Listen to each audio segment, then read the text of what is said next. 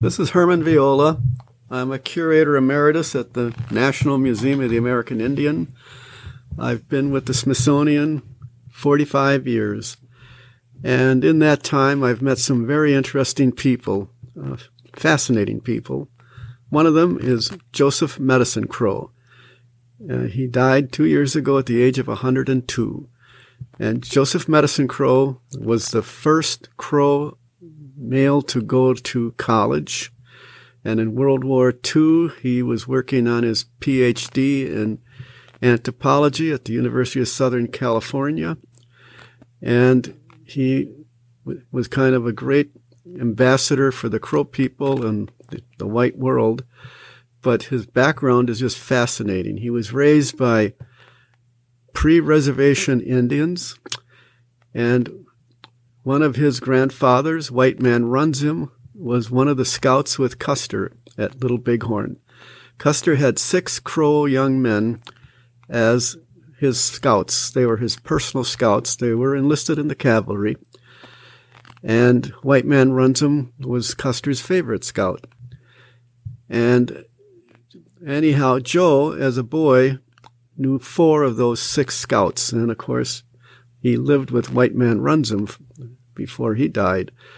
And so, anyhow, Joe knew a number of stories that were never recorded, never been told people. But because Joe and I became very close friends, eventually he adopted me, and he named me for his favorite grandfather, One Star.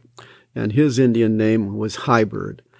So anyhow, we were chatting one time about the stories from Little Bighorn. And Joe said, he said, people always wondered why those 6 Crow boys didn't get killed. They were with Custer. And he says, I can tell you why they survived. He said their job was to find Sitting Bull's village. And they had a pretty good idea where it was. And if any of you have been to the Custer battlefield, you can see the ring of hills there, and there's a high spot known as the Crow's Nest. And as the 7th Cavalry was approaching in that direction, the boys went up to the Crow's Nest to take a look out in the landscape where they thought Sitting Bull's village would be, and there it was. Now, with them was one of Custer's officers. And as the boys got up there, it was dawn. They could see smoke rising from the teepees. The people were preparing breakfast. And Joe said, the boys told him that it was just a gigantic village and just a dark landscape filled with horses. Apparently there was something like 5,000 horses in that village. So anyhow, the boys looked out there and they said, there they are. And the white officer who was with them, White Man Runs Him, said he had this strange thing he looked through. Obviously, it was like a telescope. And he couldn't see anything. And the boys insisted, no, they're there. They're there. So they then went back down to the flat area where the cavalry was waiting. And they reported that they found the village. It was right over the top there. And immediately Custer called his officers together to make a plan of attack. And the boys said, no, you don't want to attack. There are more Indians there than there are bullets in your guns. You have to wait for the foot soldiers who are coming. Now, the chief of scouts was a man named Mitch Boyer, who could speak Crow.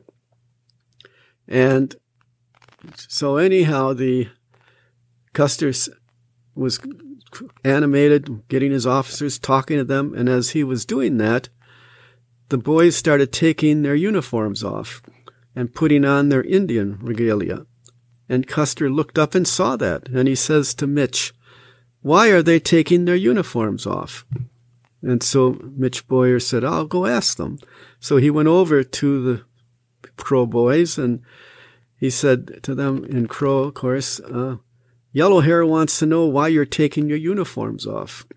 And one of the scouts, White Swan, points to Custer and says, he is a crazy man. And we want, when we go down a road we've never walked before and we meet the one above, we want him to know that we are Indians, not white men. And so obviously what they were saying is they were predicting that they were all going to get killed, and they just wanted to be dressed as Indians when they died. And Mitch Boyer then went back to Custer and told him that. Custer, of course, quite tense, got angry, and he said, if those boys are afraid to fight the Sioux, tell them to leave. We'll do the fighting. And so Mitch came back to the 6 boys and said, this is your lucky day. You can leave now. And they did. And, of course, Mitch was killed with Custer just at the beginning of the battle.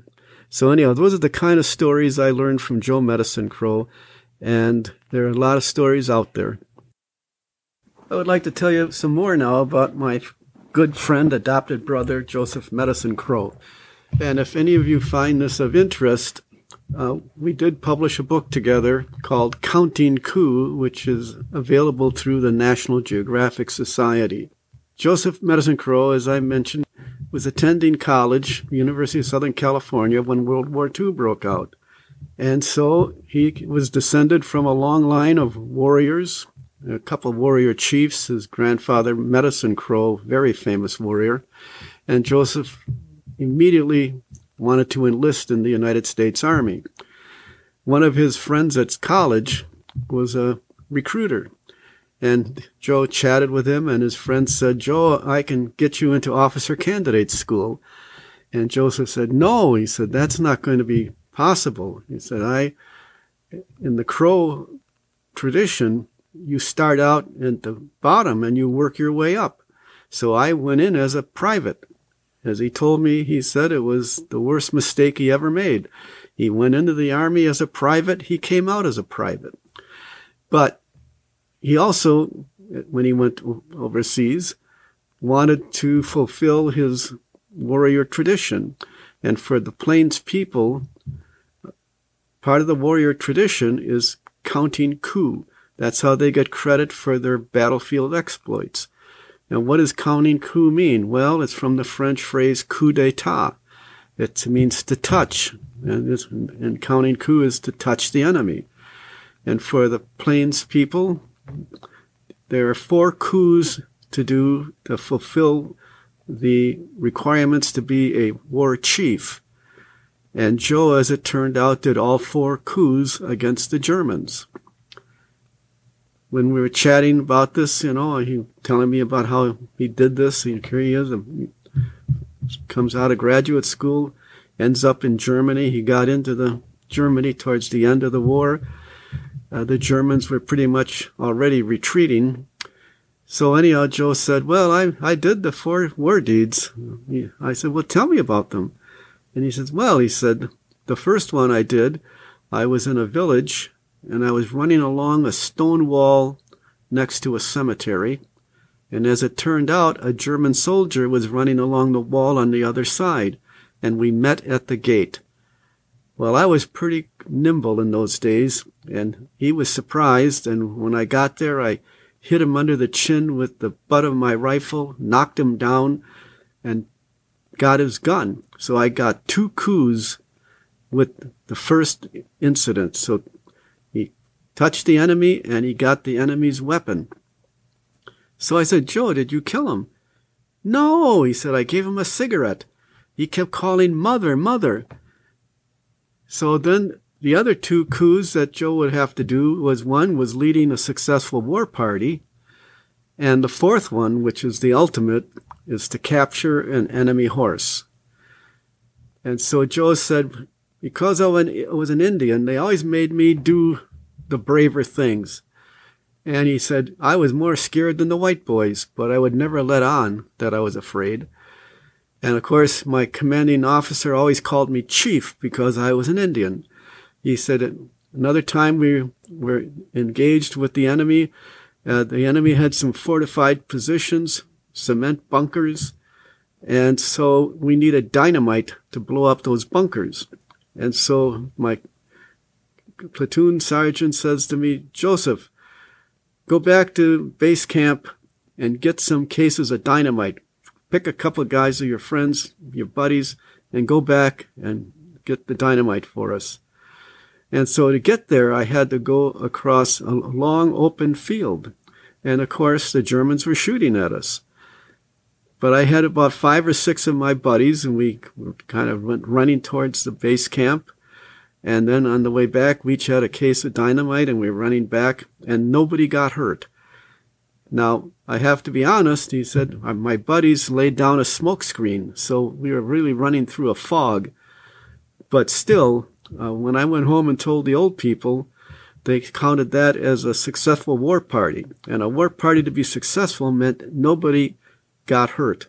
You know, you see all those John Wayne movies, the Indians getting shot off their horses. Well, that didn't happen in real life. If you went on the war path and your people got hurt, then you were a failure as a leader. Well, I said, Joe, that's a good one. Now, how did you get a horse? He says, I kept a rope in my knapsack the whole time I was in Germany. I kept hoping I'd get a horse. And he said, again, it was towards the end of the war. The Germans were retreating. My company was walking along a dirt road, and I could see the hoof prints in the sand and the mud of horses. And, I had my hopes up. And he said, we were going along and along, and it was getting close towards evening. And as we came over a hill, there below us looks like a ranch. There was a ranch house, and there was a corral with about 50 horses in it. And he said, our commanding officer said, fellas, we'll surround that ranch. And when dawn comes, we'll announce our presence, and the Germans, I'm sure, will surrender. And so Joe said, all I could think about were those horses. And so anyhow, I went up to the commanding officer, and I said, sir, that's a very good plan you have there. But don't you think that during the night some of those Germans might escape on those horses? Maybe I should get them out of the corral. And Joe laughed, and he says, I was pretty sure my boss knew what I really was thinking about, but he said, sure, Joe, you do what you want to do, but we're going to attack at dawn. And Joe said, I got my best friend, and we snuck on down in the dark to the corral, and we waited there until just about daybreak. And he said, I went into the corral, and I looked all those horses over. He said, I picked out a beautiful roan and walked them over to the watering trough. And he said, I had to get on the watering trough to get on the horse. He said, I had a backpack. My boots were heavy, muddy. I was tired. He said, but I tied a little loop around the horse's lower jaw in the Indian way. And I had told my friend, when I yell, you open the gate. So anyhow, I got on my horse. I was all set. And then I gave a crow war cry. And with that, the gate opened and the horses all went galloping out, and I had my horse. And he said, I rode off a little ways, and we were circling around the different horses. And then I sang a crow honor song. And then I rode back to the ranch house, the villa, and while I was doing that, our buddies opened fire. The Germans surrendered immediately, and there we had our prisoners, and I had my horse. And he said, then we were going to go on to the next town, and we were walking along this railroad track, and I was riding my horse. And my commanding officer called me over. He said, Chief, get off that horse. You make too good a target. But anyhow, I lost my horse, but I got what I wanted. And when I went home and I told the old people what I had done, they gave me credit for being a war chief. And in all truth, when Joe died a couple of years ago, he was the last bona fide war chief of the Plains Indians. Now, what most of you don't realize is that I was working on a book for a long time on Indians in the military. The book is called Warriors in Uniform. It was published by the National Geographic Society. I worked on that book for about 35 years because I really started collecting these stories after I met Joe. And I met Joe, some 30 years ago. So anyhow, Joseph had a nephew named Carson Walks Over Ice. And Carson went to Vietnam. He was a Green Beret. And I got to know Carson quite well.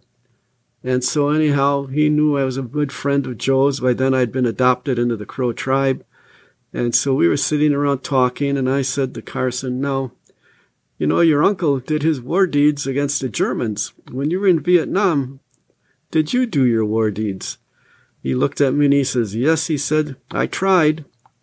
He said, "You know, they're the 4 war deeds you have to do. You touch an enemy, take an enemy weapon away, lead a successful war party where no one gets hurt, and then get a horse."